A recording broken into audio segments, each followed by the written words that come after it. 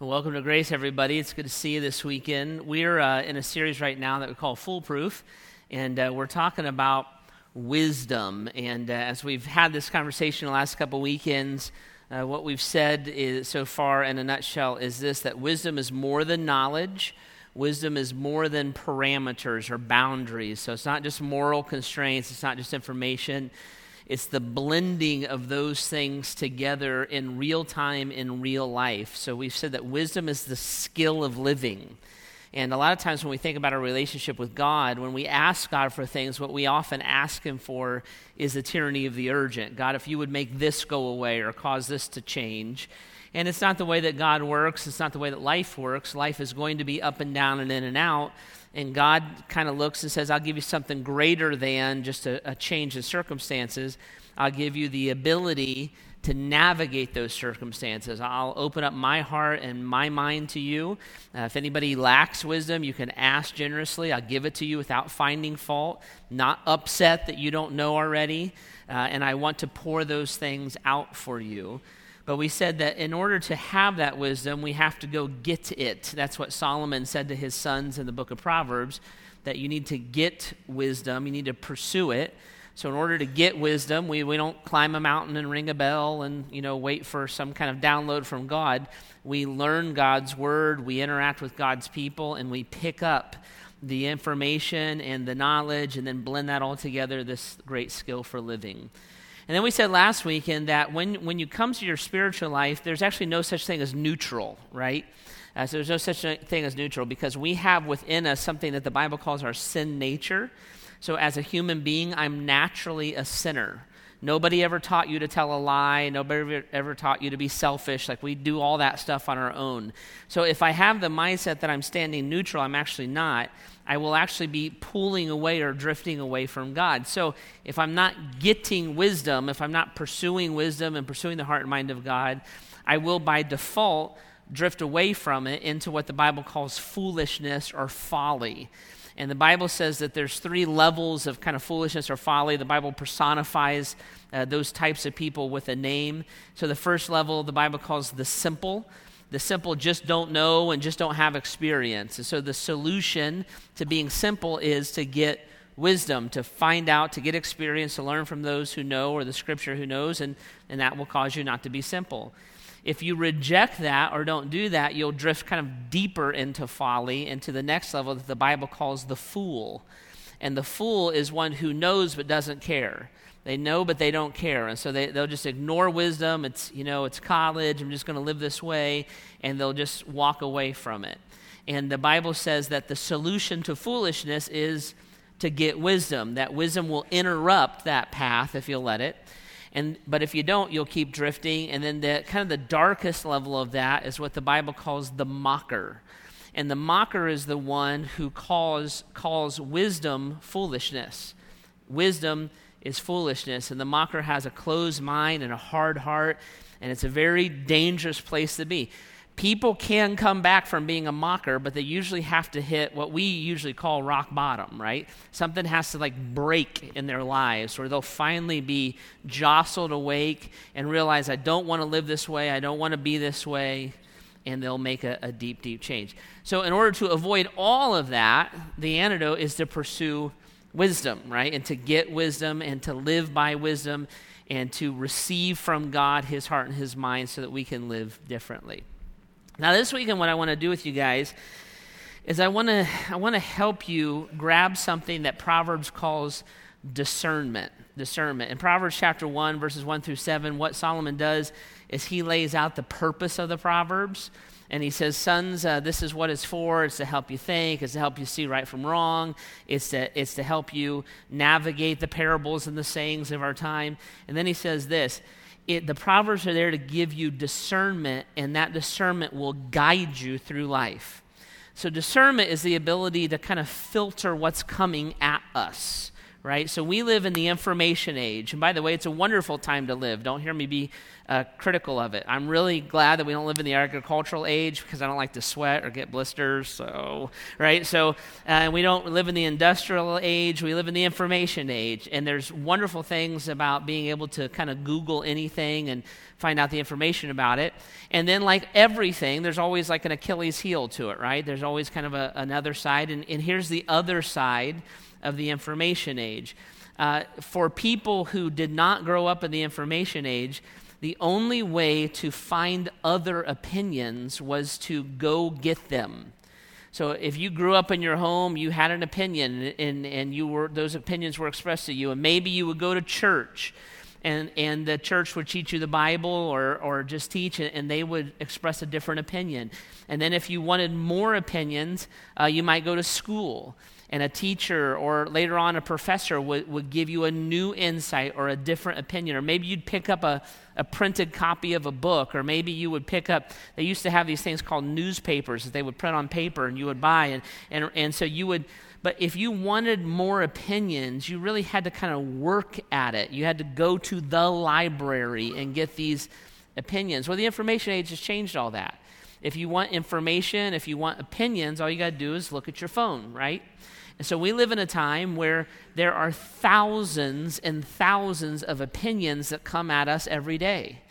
You'll get on your phone, you look at Twitter, and there'll be opinions about what's going on around you. You'll look at Snapchat, and there'll be a storyline of opinions. If you're an old person, you'll look at Facebook, and you'll get, I know, you guys thought you were cool, but you're so not, right? So you'll get these opinions of what's going on, and it's a different time. There's never really been a time like this in history.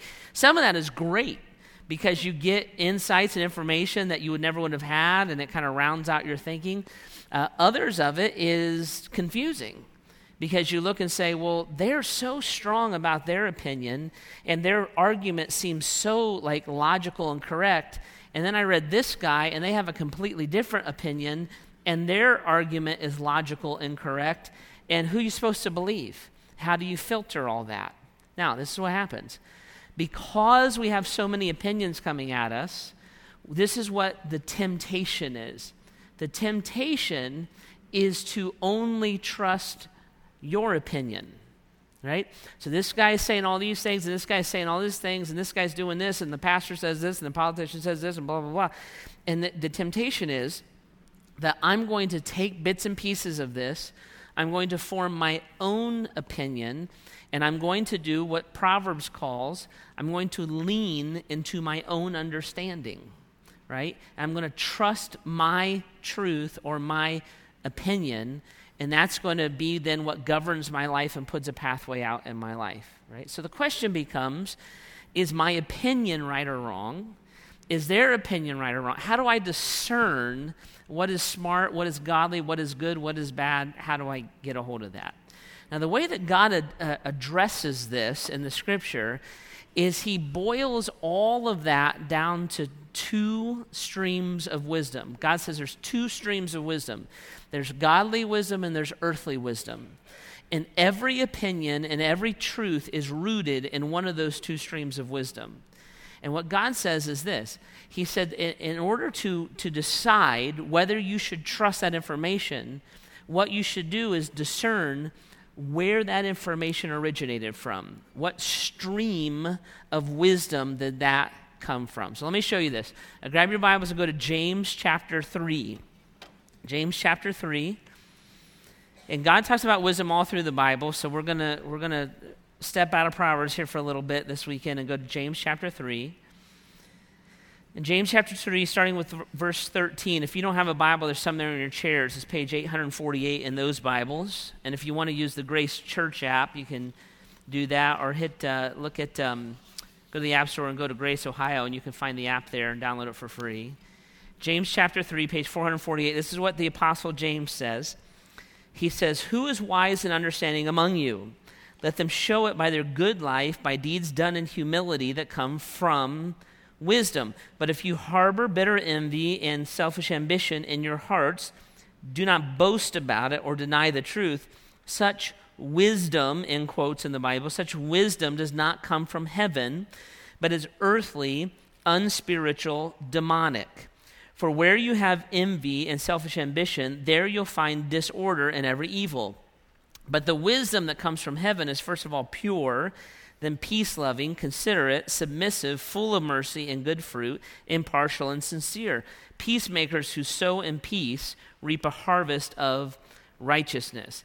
And James is talking about how do we discern what's coming at us. Now let me build out kind of the framework of the culture that James is talking in here. So James is the half-brother of Jesus, right? So Jesus was born of a virgin. So Mary was also after Jesus was born, Mary married Joseph and they had more kids. Okay, so James would be Jesus' half-brother. Joseph was his dad. And he was one of the apostles. And he was helping to get the early church established and was being used by the Holy Spirit to write the scripture. But James, when he wrote this letter, he wrote it in a very specific time in history. The book of James is written to first-generation Christians. So these are Jewish people who converted to Christianity at the day of Pentecost, and it all kind of happened in Jerusalem, the city of Jerusalem. After that all happened, the Bible says that, and history tells us, that a persecution broke out. So when these people converted to Christianity, they ticked two very powerful groups of people off. They ticked off the ancient Jewish leadership. These are the guys that were crying and pushing for the crucifixion of Jesus Christ.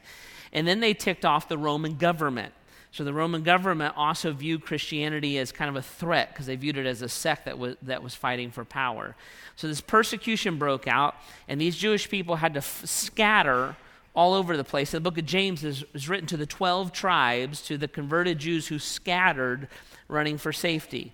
This persecution was a violent persecution. So it was everything from we don't do business at your store anymore because you're not an ancient Jewish person, to we're going to burn your house down, we're going to execute your dad, we're going to kill your son, those kind of things. And the whole gamut of persecution was happening. As these people scatter, James then is trying to help them know how to navigate through these circumstances the way that Christ would navigate through them. And he comes to this idea of wisdom, and he addresses this because what had happened was within this group, two main schools of thought arose about how to respond to this persecution. One school of thought was this. This was within the church. One school of thought was this. We ought to defend ourselves. We ought to get knives and spears and guns and an AR-15, and we ought to defend ourselves because they're attacking us. When they come to attack us, to burn our home, to persecute us, we ought to fight back. We have the right to do that. It's self-defense. So they burn our house down, we ought to burn their house down. They killed one of us, we ought to kill two of them. And there was this arm of saying, listen, we're defenseless and we need to protect ourselves. And in that time and in that place, that made a lot of sense. So people were weighing that. Should we join kind of that militant arm and defend ourselves? The other major teaching was this. The teachers would stand up and people say, what do we do about this persecution? And the teachers would stand up and say, hey, listen, Jesus was led like a lamb to the slaughter. He never defended himself. He turned the other cheek. He never answered his accuser. He told us to love our enemies as ourselves. He told us to expect this persecution. There's nothing surprising happening here. And so you had these two schools of thought, and they were kind of opposed to each other. And James comes in, he's addressing this in his letter, and in verse 13, that's why he asks this question. He says, who is wise and understanding among you? Who should you listen to? There's these opinions coming at you. How do you know that they represent God? Because this guy's making an argument from the Bible. You know, in the Old Testament, they went and wiped everybody out in Jericho. And then this guy's making an argument from the Bible. Jesus said, turn the other cheek. Who are you supposed to listen to? How do you know what stream of wisdom these thoughts originated in? So what James starts to do is he starts to define and talk to us about how to recognize the stream of godly wisdom versus the stream of earthly wisdom, right? And he starts to look at that. So look at the scripture with me. He says this, who's wise and understanding among you, let them show it by their good life, by deeds done in humility that comes from wisdom. But if you harbor bitter envy and selfish ambition in your heart, don't boast about it. Such wisdom does not come down from heaven, but is earthly, unspiritual, and demonic. So James would start to say this. I put this in your notes. Let's talk first about godly wisdom. He said, how do you know what's godly, what's earthly? He says this. In essence, he says this. Godly wisdom is going to be transferred gently and selflessly. So I'm looking at where did this truth originate from? Where did this idea originate from? Godly wisdom is going to be transferred gently and selflessly. How do I know if they're wise and understanding? Let them show it by their good life, by deeds done in humility. So first of all, I'm going to look at the person who is saying what they're saying. And if their life is defined by good deeds or righteousness, and there's a gentleness to their tone, and there's a humility, what they're saying for others' benefit, not their own benefit, then I'm going to start to dial into that person. I'm going to discern where they're at, and I'm going to look at that, and if I hear gentleness, and I see humility, and I see righteousness, they're going to get more of an audience when it comes to what I listen to and what I think. All right? And then what he does, he says, so tune into that. What do they sound like? What are they saying, and why are they saying it? And then he goes on, and he says in verse 17, this is what this wisdom will look like. But the wisdom that comes from heaven, he starts to define it, is first of all pure. It's pure. Now, in this context, what that word pure means is this. This is the way that we would describe it.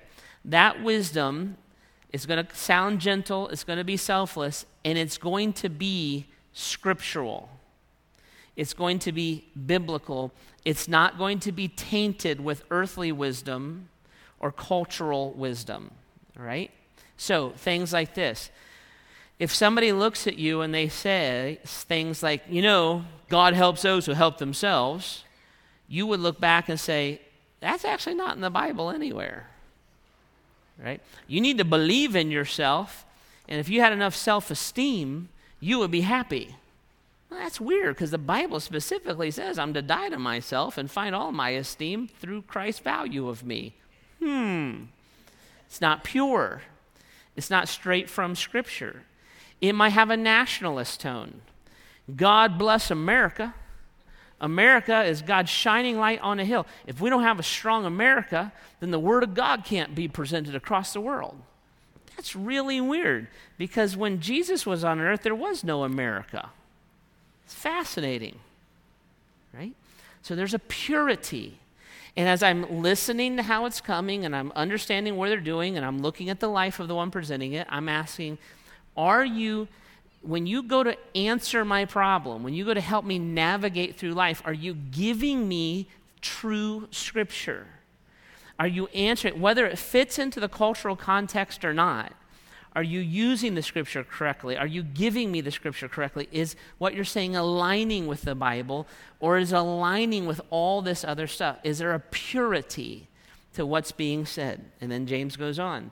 First of all, it's pure, and then it's peace-loving. It's peace-loving. When someone gives you an answer to a problem, or they want to give you advice about how to navigate through a circumstance, are they giving you counsel that is peace-loving? In this context, peace-loving means this. Peace-loving would be a non-violent answer to a cultural frustration. Catch that? It's a non-violent answer to a cultural frustration. They burned our house down. You know what we ought to do? We ought to burn their house down. That's not peace-loving. They hit us. You know what? They took 2 of us out. We should take 4 of them out. Well, that's not peace-loving. So is it wise? Is that what God would say? Is that how Christ responded? Is it in sync with the Word of God? Right? And it doesn't mean that what happened should be ignored. It doesn't mean that what is going on doesn't need to change. Don't hear that incorrectly, right? Because all of these guys in this context were identifying the right problem. How we get, it's not the circumstance, how we get to that, how do we navigate through it? And James says, you listen, look at the person who's saying it, And then it's got to be from Scripture, and it's going to be defined as peace-loving. It's not a violent solution to a cultural frustration. He goes on. It's going to be pure, it's going to be peace-loving, and then it's going to be considerate. The counsel that you get is going to be considerate. This is what considerate means. Considerate means this, that there is no such thing as a one-size-fits-all solution. There's no such thing as a one-size-fits-all solution. And I'll do this in a cultural example because it's a little easier for us to get a hold of. So there's no such thing as a bumper sticker solution to cultural ills. So if you start hearing bumper sticker solution to cultural ills, you're not hearing godly wisdom. You know what the problem with the cities are? What's the problem with the cities? They need education. Oh, okay. Yeah, you're probably right. People need education. And I'll tell you something. People who live down there, they need to get their act together. They have the same opportunities we do. I got a school, they got a school. I got a teacher, they got a teacher. You don't see me selling drugs and joining gangs and being violent, do you? If they get their rear ends in school and get an education, they wouldn't be in the mess they're in. Ooh. Really? Because that solution sounds very different to a kid in the inner city who does not know who their father is, who their mother may or may not be around and is desperately trying to hold on, who lives in a neighborhood where there are no jobs. Why don't you get out and get a job? Find one. Find one. See? Where you go to a violent school, where the gangs rule the school, the teachers don't. Joining a gang is not something that you do for fun. It's something that you do for survival. When you go to school, if you excel, you might get a violent response to that. It's not like other schools where the nerds like math. No. There's a violent response to that. And where selling drugs is as normal to them as it might be to you going out and mowing your neighbor's grass for $10. So that solution is not a wise solution. Now, is the problem real? Yes. Do we need to deal with the violence? Yes. The drug dealing? Yes. The education? Oh, absolutely. The outcome is correct. But how do I navigate the circumstances? Wisdom, godly wisdom, is considerate. It looks at the person, it looks at the people, and says, let's work this through and understand it. Now, you can personalize this. You know what the alcoholic's problem is? They need to quit drinking. You need to stop it. Stop it. Right? Well, is that correct? Yeah, the outcome's correct. Is that going to work? Do you think that alcoholics tried to stop it? They need to stop it. Right? Well, you need to stop some things. You're overweight, lose weight. Well, suddenly it's not as easy as that, is it? Suddenly there's things going on. Suddenly there's a path that needs to be developed. Suddenly there's more issues than just getting your act together. Right? You have an anger problem. You need to stop being angry. Stop it. That solution is not a wise solution. It's actually not a solution at all. It's more of a statement. Wisdom is going to look at that problem. We're going to look and say, this problem actually needs to be solved. But I'm going to love you, I'm going to interact with you, and I'm going to be considerate as I give you counsel, as we walk through these things. I'm going to take you to the place we need to go because God's word doesn't let that be up for grabs. But how we get from point A to point B, that's wisdom that's brought to bear. And the Bible says that godly wisdom is considerate. It thinks about the person or the people that need to bring about change. James goes on. It comes from heaven. It's pure, then it's peace-loving, it's considerate, it's submissive. It's submissive. Submissive is this idea that I want to be part of the solution. I don't want to just reiterate the problem. I want to be part of the solution. I don't want to just reiterate the problem. I'm going to lay down my rights. That's what submissive means. I'm going to lay down my rights, give the best of myself to you. That's what submissive means. To be part of the solution, not just to reiterate the problem. Let me give you a little marriage counsel. Okay, here you go. Here you go. All you married people. Everybody who's been married for more than 10 minutes has the same problem. This will be a relief to all of you. Your marriage is normal. So everybody who's been married more than 10 minutes, it starts at the reception. Everybody who's been married for more than 10 minutes has the same problem. Every marriage has at least one issue. right? And that issue is the issue that you fight about all the time. It's not just you, it's every marriage. Every marriage has got an issue, and you go back to that issue all the time. If you've been married 10 years, you've been fighting about that issue for 10 years. You've been married for 20 years, 70 years, same issue, right? So you go back to that issue all the time. It could be money, it could be tone, it could be sex, it could be the toothpaste on the counter. Doesn't matter. Every marriage has an issue, right? How do we get past this issue? How do we deal with this issue, right? I'm going to deal with that issue in a submissive way, which means I want to be a part of the solution. I'm going to offer myself as a part of the solution. I'm not just going to reiterate the problem. What most people do is they reiterate the problem. Toothpaste is out again. It's out again. You squeeze from the middle, you didn't squeeze from the bottom. Were you raised in a barn? Right? This is not how you do it. Right? That starts the night after the wedding night, right? It just starts immediately the next morning, right? So all of a sudden you got this issue.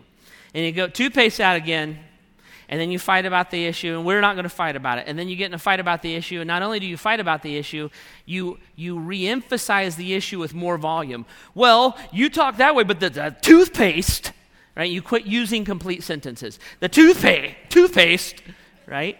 And you go back to it again. And then you keep a record of wrong of the issues. Well, at least the toothpaste, and in 2004, March, toothpaste was out. You start keeping count. We haven't had toothpaste for 6 weeks, right? You reiterate the issue, reiterate the issue, reiterate the issue. Inner city, psh. Politics, psh. Middle East, right? Wisdom that's submissive says, we're going to identify the correct issue. This has nothing to do with enabling people. We're going to identify the issue. We're going to think through a wise solution and move from point A to point B. And that wisdom, if it's godly wisdom, will be submissive. And I offer myself. I offer myself as part of the solution. Sweetie, do you want me to remind you of the toothpaste? She probably won't. Sweetie, you want me to just put the toothpaste away for you every day? Right? I'm going to offer myself as a part of the solution. And if that's not coming in, James says, well, that's not godly wisdom. Ungodly wisdom, earthly wisdom just reiterates the problem. You know what's wrong with this country? Right? It just reiterates the problem. Godly wisdom is submissive. It offers themselves part of the solution. Next. It's pure, it's peace-loving, it's considerate, it's submissive, it's full of mercy and good fruit. Full of mercy and good fruit. This is the way this works. Godly wisdom, the answer, the advice, the opinion, is going to be full of mercy and good fruit. We're going to identify the problem. The problem's a real problem. The problem's got to change. But I'm going to be full of mercy, which means this. I'm willing to sacrifice in order to change the environment. You know, we got a homeless problem. They're moved in and they're taking over the park. And now the kids can't play in the park because there's a bunch of homeless people and who knows what they're going to run into. What are we going to do? Homeless. We ought to arrest them for being homeless because that'll help a lot. Homeless. Right? Reiterate the problem. Or full of mercy and good deeds. You know what? Why don't we work at creating a solution for the homeless? We could create a homeless shelter. You know what? I'll give to it. I'll help to build it. What if we had some job training programs? You know what? If that's the problem, then I'm willing to help mentor. If it's an education problem, well, this guy's homeless because he can't read. I'm willing to do that. This person's homeless because they have mental health issues. You know what? Let's see if we can help them get to a place. Right? Personally, you know, my sister's crazy. She's crazy. Right? Well, what are we going to do about that? Are we just going to walk around and complain about her? Are we going to talk about her on code and social media? Or is there mercy and good deeds? Is there a way that I can sacrifice? I'm willing to sacrifice. I'm willing to do these good things to move this problem along in a different way. Right? So James says godly wisdom will be defined in those ways. When someone offers themselves and offers a path of outcome, I should listen to them. When I'm considering what opinion or direction I would take, I should hear that in my own voice. He goes on. It is pure, it's peace-loving, considerate, submissive, full of mercy and good deeds, impartial and sincere. Another way to translate that from the Greek language would be the word unwavering. I actually like that translation better. That godly wisdom is unwavering, and this is an important thing. Wisdom and applying wisdom to a solution is not enabling people. Sometimes the reason why we get so strong and so loud about something is because we're afraid to give ground. Because we look and say, well, we're right. This has to stop. This has to change. That person's unethical. We can't trust them. And you're right about that. You've identified the issue correctly. Wisdom will apply all these. How do we navigate through this? Our marriage has to change. He cannot do this anymore. She has to be different. It cannot. My friend is going to throw their life away. They have to stop it. Great. Wisdom brings all these different solutions based on everything we talked about, and then it's unwavering. Listen, I love you. I am not backing off this issue. I am not backing off our friendship. I am not going to leave you. I'm not going to forsake you. Right? I'm going to go through this with you. This is how Christ interacts with us. He's unwavering. He's impartial. He's sincere. God looks and says, yeah, you're a sinner. Sinner. Right? You're going to go to hell because you won't repent of your sin. I'm unwavering. I'm impartial. Right? It's just the way that it is. However, I'm going to pursue you. I'm submissive, I'm considerate, I'm a peacemaker. I don't want to be at war with you. Enmity is the Bible word. I don't want to be at war with you. I want to be at peace with you. I want you to be my friend, not my enemy. I want to give all that to you. I'm willing to sacrifice myself. But you repenting of your sin is not an option. You must do that. You must quit drinking. You must be faithful to this marriage. You must stop this. You must. See, it's an unwavering, but how do we get to that point of change? Well, it's going to be earthly or it's going to be godly, right? So that's godly wisdom. James defines it. He takes a long time, but he defines it. He says, listen, this is what, first of all, it's going to sound gentle. It's going to sound under control. It's going to be humble, not somebody getting up, beating their chest, saying, I know the answer and I alone in the solution, right? Not that. It's going to sound gentle. It's going to sound under control. And then it's going to be selfless. I have an idea, I have an opinion, I have a path, and I will walk it with you, right? But we have to move forward. Now, what James does then is he does that, and then he talks about earthly wisdom. That's the other stream of wisdom. And basically what he does is he would maybe say this if he was here this weekend. He would say, listen, once you know what godly wisdom is, earthly wisdom sticks out like a sore thumb. Once you know what godly wisdom sounds like, it's really easy to pick up on earthly wisdom. And so he starts to define that. And he says this in verse 14, but if you harbor bitter envy or selfish ambition in your hearts, do not boast about it or deny the truth. Such wisdom does not come down from heaven, but is earthly, unspiritual, and demonic. For where you have envy and selfish ambition, there you will find disorder in every evil practice.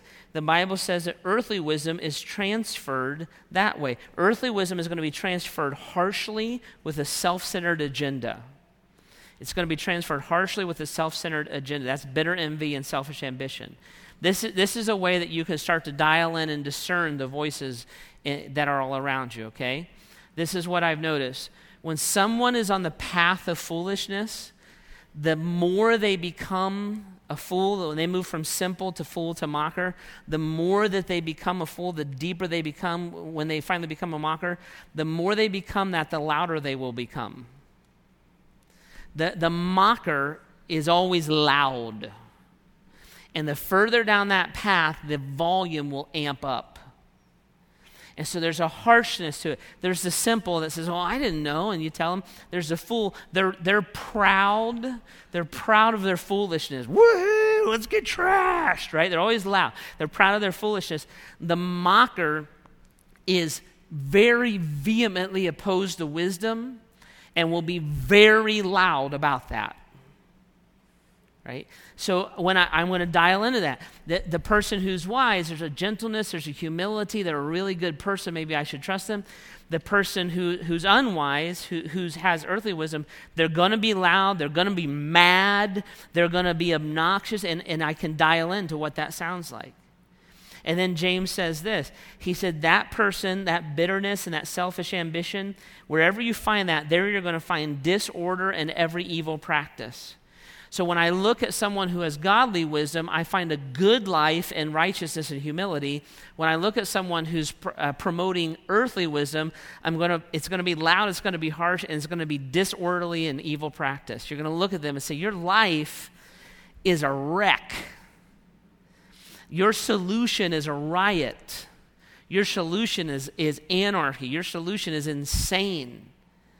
And you can look at that on a global level. You look at like an ISIS and all the chaos in the Middle East. What do you see when you see that? You see chaos. You see cities crumbled. You see things burned to the ground. It's disorderly. It's destroyed. It's chaos.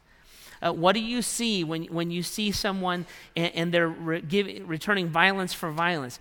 You see them burning the city down, right? You see them destroying things. You didn't see that when Martin Luther King was leading a protest.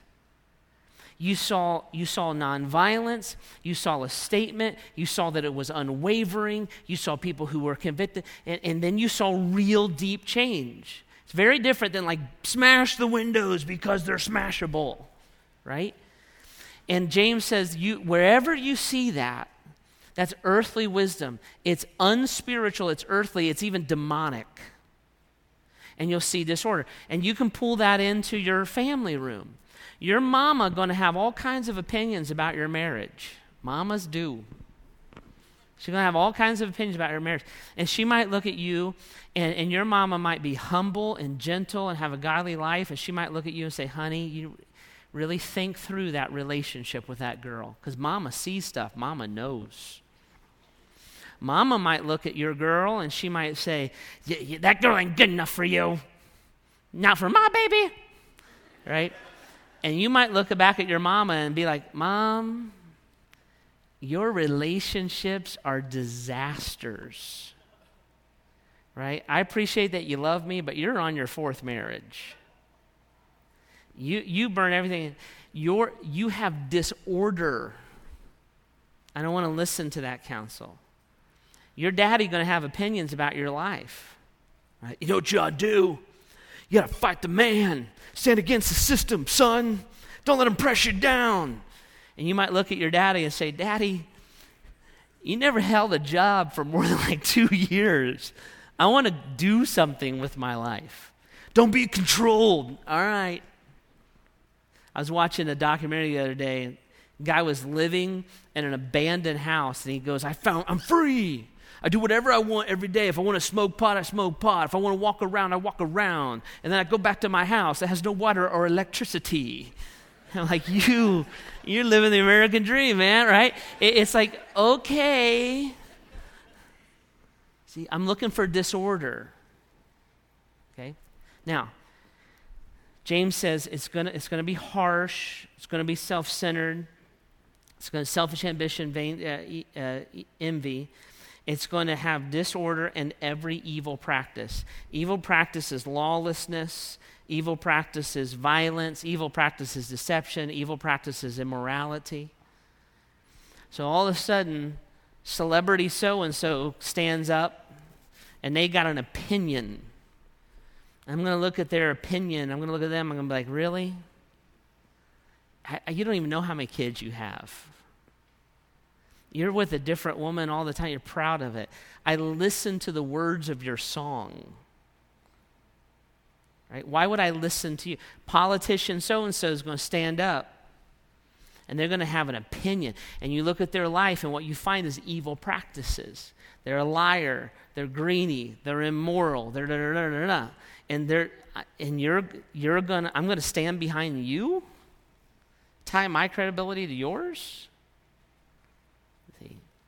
Somebody's going to stand up and say, if you really want to make it in life, you need to do this, or you need to think this way. And you can step back and say, wow, my professor's saying that. They're really ticked off. They're not even weighing options. In fact, they think because I trust the Scripture that I'm the idiot. Well, I look at their life. See? And this is what James is saying. He's like, these things only come from two places. And godly wisdom will have these marks to it.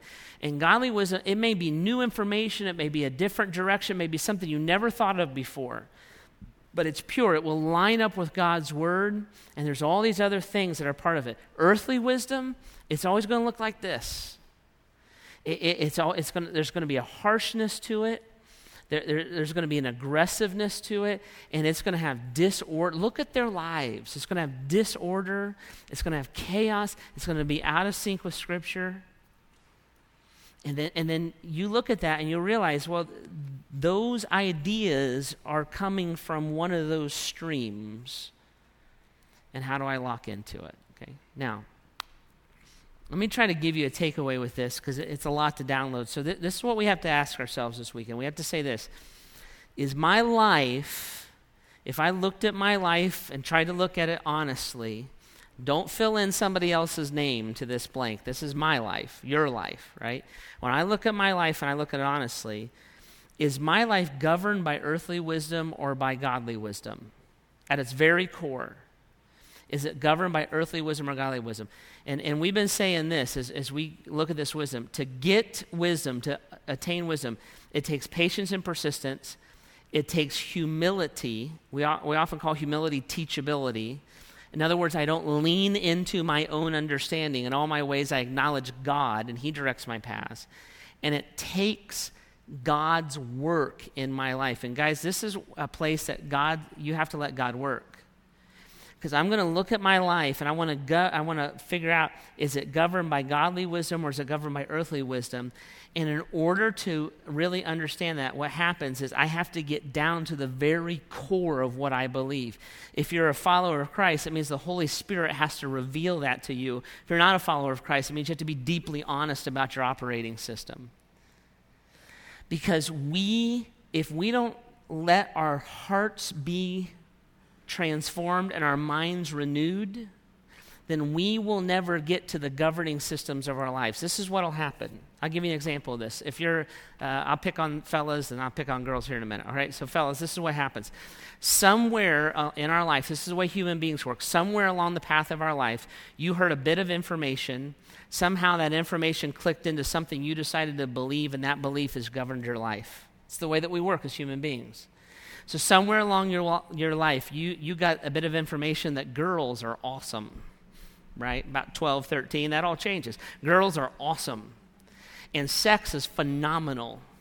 So if I really want to be happy and be a man, what I should do is I should have sex, and the more the better with whoever's willing, and that's what I want to do. And at the very core of who you are, you being sexual, you decided is a huge part of who you are, right? It's a bit of information that you locked onto and it defined as truth. So your sexuality and you being sexual is a core part of who you are, which is interesting because God would look at it very differently. So you would look and say, I'm a sexual creature. And this is what happens, right? So we're having sex with anybody and everybody. You bump into Christ. Maybe you've accepted Christ as your Savior and you still have that mindset, and then you were exposed to different truth. God wants you to have parameters on your morality. Sex is between two married people, a man and a woman, in a New Testament marriage. That's all that sex is there for. Oh, got it. So this is what happens. If you're not careful, even though you have that core belief, you won't address the core belief. What you'll do is you'll address the outcome of the core belief. I'm going to quit having sex with anybody and everybody. I'll only have physical sex with my wife now, but I still have this core belief that my sexuality is the main driver of my life. So I'll quit sleeping around. I'll just look at porn. I quit sleeping around, but I'll look at the most vivid pornographic movie you own is your memory. So I'll just have lustful thoughts all the time, and I'll look at every woman. I won't touch her, but I'll process her sexually. And I'll look at my own wife, and the health of our marriage is going to be based on the activity of our sex life. Why? Because at the very core, I have this thing that I've accepted as a truth that's not a truth at all. And it came from a stream of earthly wisdom. And if I don't address that truth, I'm going to define whether my wife is a great wife or not based on our sex life. I'm going to define whether I'm happy or not based on my sex life. I'm going to define whether I'm a man or not based on whether I can have sex or not. And if I don't allow God to come in and say, God, will you, at its core, will you root out that false teaching in my life, and not just pull that out, but replace it with godly wisdom, which says that the core of who I am is I'm a son of God. And the core of my fulfillment is me following God. And the core purpose of my marriage is not us having sex. The core purpose of our marriage is me and her representing Christ to the world around us. It totally changes everything. If I just clean up the symptoms, I will never be a different person. Now, ladies, same thing happens with you, right? So you, somewhere along the line, when you were a little girl, you might have bought a lie. And this is the lie. It comes from earthly wisdom. This is the lie. The lie is that someday your prince will come. You watched a Disney movie, they sang that, Disney lies. They lie. They lie about all kinds of things, right? So someday my prince will come. And you heard that information, you grabbed it as a truth, and now it's in you. And that truth has been driving you. So when you went out to find a husband, you weren't looking for godly characters necessarily. You were looking for a prince, somebody who was going to make you happy and never make you feel pain again. Because if you could find your prince, you would live happily ever after. Lie. Well, this is what happens. You think you found your prince. You had a princess wedding. You had your wedding night. He woke up that morning. Your prince got bad breath. Now he's bald. And so you have this mindset. My marriage is not what it's supposed to be. We're drifting apart. I put up walls. I'm disillusioned. I'm frustrated. I cut him off emotionally. I cut him off in the bedroom, every way. I'm frustrated. Why? Because if he was the prince he was supposed to be, I would live the life of a princess. That's all false. You run into Christ, you've learned these biblical, you went to marriage groups, you learn these biblical principles of marriage, and what happens is you'll change behavior. All right, I'll quit talking about him to my mom. All right, I'll quit tweeting about him vaguely, right? All right, I'll quit. But in your heart, you haven't actually changed, you just cleaned up your act. In your heart, your husband's an idiot every time he makes a mistake. In your heart, he's dumb. In your heart, he's obsessed with sex. Well, we did that 2 months ago. What are you, a maniac? Right?